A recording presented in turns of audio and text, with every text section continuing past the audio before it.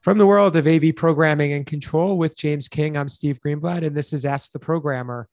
Hey, James, we're back for another great show, and we have a guest that's with us, and we're going to continue our conversation from the last episode. Oh, hi, Steve. I'm looking forward to this topic. As I even said earlier to you guys off mic or off air, this is one I can sit back and learn from the knowledge people. I'm sure you'll have plenty to contribute. We're going to welcome back Mike Krejci from CTI. Mike, how are you? And it's good to have you back again. Steve, James, it's good to be back. Thanks for having me back on. I guess I didn't screw up too much in the last time I was on, so good to be back. Yeah, you're a veteran now.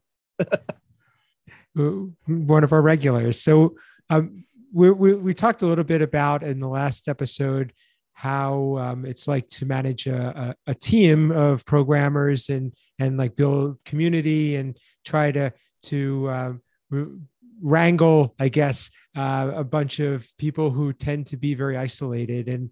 And I think another dynamic to think about, which not everybody experiences, and Mike, I know you, from our conversations, you can relate to this. I have some experience with it, and we're going to get James to give his perspective on it, as well as is having to learn so many diverse things that a programmer needs to learn to do their job.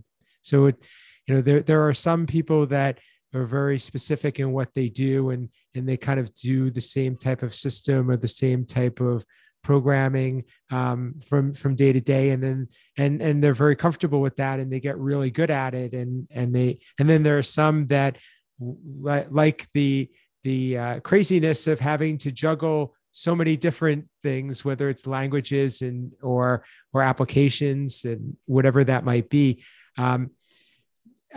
I'm curious, Mike, from your perspective. I know that you're probably in a similar situation that I've been faced with, is that you have to do what a client wants. How do you get good at doing a lot of different things when it comes to be a programmer? Because although there's commonalities between what you do, there's a lot of differences and a lot of intricacies. I think a lot of it comes down to learning and growing. We ultimately serve the customer at CTI. So with as many offices we have, as many customers as we have, we don't have the luxury of going, we're only going to sell you solution A or processor B or audio device Z. It's the customer has a need, and we are going to fit that need, if that, no matter what the solution is or what the partner is. And so that could mean one day I'm writing in one language, the next day I'm another. Could be a different DSP from day to day, from hour to hour. And it's being able to quickly adapt to what I'm doing, what I'm changing, what the industry does, on what's new coming out. And then in the days now, we're going into the traditional languages of Python and C# and Java and HTML. It's now crack opening the CS books from college and going, okay, how did I do that in HTML again? And, building on a new set of skills from even the AV ones I had before. James, that's probably a good jumping off point, because I think Mike is right on target. He probably covered about 4 of our episodes right there, just in that answer. You and I have talked about like what do programmers need to be learning, and what are the things that are coming in the future, and how do we involve mainstream programming languages. From your perspective, James, is there time do we have to allot time to be able to kind of tinker and mess around, or is that stuff that programmers should just be doing naturally on their own? Yes and yes. We need to allow time for development, because that's where you learn.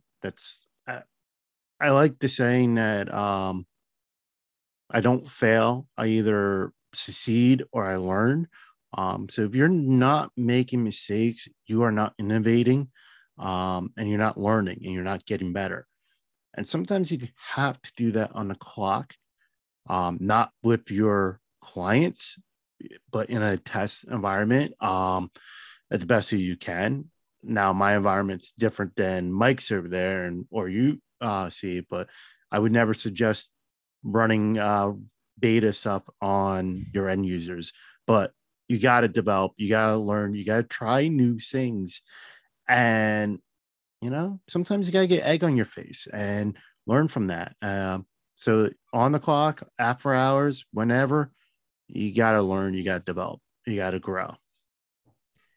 I think it kind of speaks to, what we said a little bit in our last episode, is that the fact that programmers have to stretch themselves a little bit and have to get out of their comfort zone is pretty critical.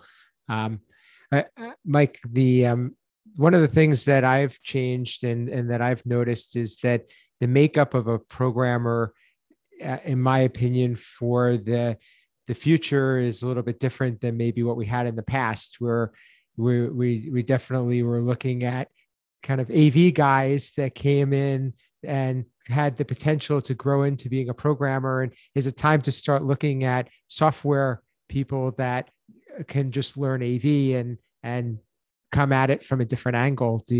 Have you had an experience with one or the other? I think the traditional group of our programmers, have been that group that came from AV. They were the installers. They grew as an installer. Then at some point they were the ones who had to crack open the laptop on the job site. The programmer didn't show up that day. They were out of town. They had to crack open the laptop and start tinkering with things. That's where I got into my programming, role at CTI, was, being that installer, then getting into programming. But I think as we move forward, it's more of that software development mindset. The guys who are traditionally good at the line code, and then we teach them AV. We teach them then what EDIT is, what signal flow is, what AEC is, after they've already learned the programming stuff. Let them be good at programming and developing, and then let's get them into AV. I think that's very interesting, because I think it could be argued both ways. The one of the challenges that I see is that somebody coming from an outside world may get frustrated with the AV constraints of what we can do, and that's actually what makes what we do so interesting, is that you almost have to do a lot with not the most modern tools sometimes, or not even all of the clubs in your golf bag, let's say, and that's what makes programmers so resourceful in AV, I think. James, I'll kind of have you jump in on this. When you're looking at somebody in Mike's position and is trying to kind of tackle a bunch of different platforms, like what are some of the things that might benefit you to learn from that type of an experience? Or is there value in being able to have somebody like that to call when you're considering doing something, or you're having a moment where you might be making a change in your hardware investment, or considering a different platform? Yes, I agree that having someone who's versed in different areas is very key. I'm very limited in my AV programming knowledge. I know one platform. I do have the confidence in myself that if we were to move to another manufacturer, I can learn it. Especially now that we are having more Python and the CSS and HTML5. Those are things we can learn and use. But the way I look at it is, if you are used to one way and one way only, and you're not willing to change, you're doing a disservice to your customer and your end user and to yourself. Because As I tell people, just because you've been doing it one way for 20 years does not mean it's the right way of doing it. So there might be a better way. There might be a more economic way of doing things. There might be a more ease way to do things, or a streamline. And you don't know what you don't know. And reaching out to someone who can give you a broader picture can be beneficial. I mean, yes, having someone who's an expert in, one language is helpful, because they can get really nitty gritty in the weeds there and help you out. But then if you have to branch out, are they even valuable to you anymore?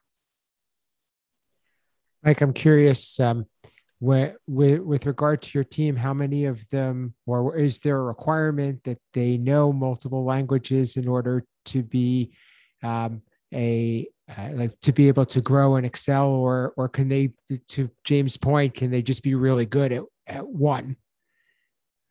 There's no rule.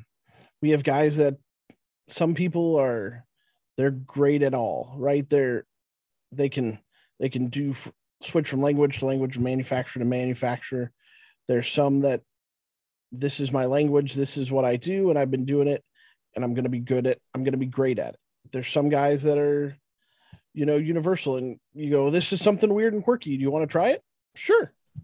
So it's a mixed bag. And it's one of the nice things about having, a deep bench is we don't need everyone to be great at 25 manufacturers.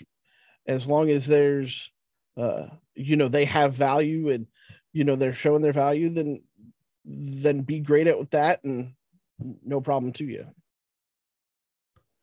I think that's a good way to look at it, is your bench. Like, you putting into a term that some people know, sport event like baseball, like your single programming language person is like your closer, your pitcher, who you bring in when, okay, we need to get this done. But then your starter is more of your generalist, and you build off of that. And or your football, where you have your guys who can play offense and defense, but then you have your specialty, your punter, your kickers, to get down where you really need to. I think that's a good way of looking at it. You use all your tools available. It's interesting, because I think that, having the depth or the size definitely helps with that, versus in a smaller team. I think it's harder to have people that are one of each, whereas you almost are forced, if you're going to support multiple platforms, for everybody to be able to be multilingual or be comfortable, because you don't have the same type of flexibility to move people around as much. Mike, if you were to give somebody some advice as to what could help them grow and help them be more effective, what are some of the technologies you would say to focus on, and where do you see things going in the AV industry? So I think the big thing is fundamentals. A number is a number in any language. A string is a string in any languages. So, work on the fundamentals in one language, whatever one that is, right? Whether it's one of the manufacturer ones, whether it's a traditional language, work on the fundamentals of it and get that down pat. And once you get it down pat in one, then switching to the next one is easy, right? Because you're still dealing with numbers. You're still dealing with strings. How you add the two strings might be a little bit different from this language to that language, but you already know how to do it and how to manipulate it. So once you get the fundamentals, then work on expanding your knowledge, and then the rest just fall into place after that, I think. That's gold. Yeah. I really I can't think that's advice that everybody should take to the bank. Agreed. That was definitely gold there. I as we wrap up, James, what are some of your thoughts in terms of the how programmers can become more diverse and be and get be able to expand their capabilities. As I said on the 2 episodes ago, the Infocom one is get out of your shell. The more you're in your shell, the more limit you are. Connect with people like Steve and Mike. Get out there on those groups, the Discord and Facebook groups, and even as Mike said, the Yahoo groups out there. That's dating yourself there, I think, Mike. But get out I there. remember it too, so I'll be with them in the old guy group. Yeah, well, Yahoo is just funny for me, but yeah, it's get out there, get out of your shell. Because again, as I said, you don't know what you don't know. Again, more gold to share. As we wrap up, James, why don't you let people know how to reach you and learn more about what you're doing, and then we'll get some parting words from Mike, and appreciate his time on this episode again.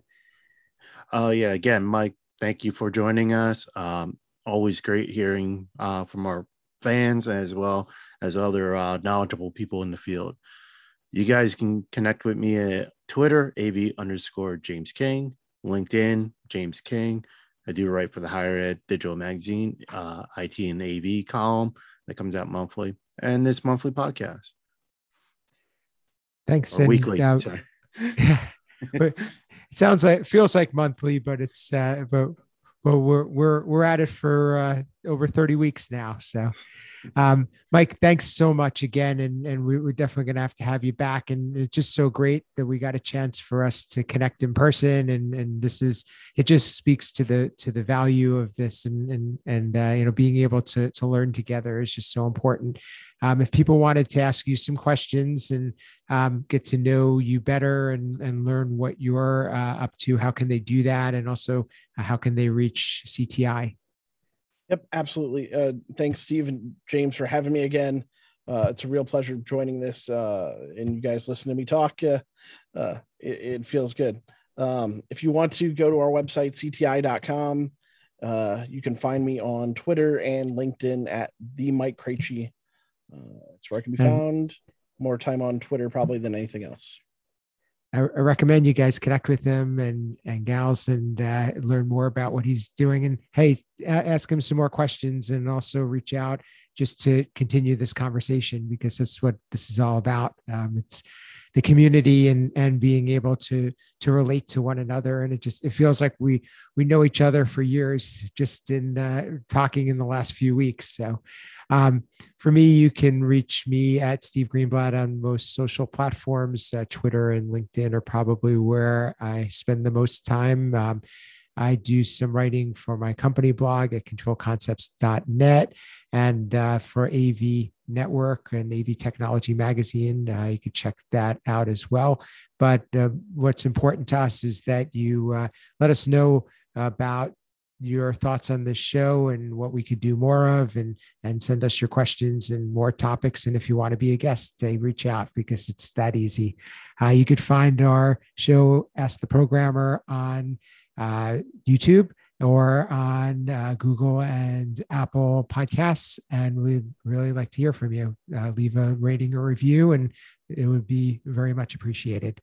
With that, this has been Ask the Programmer.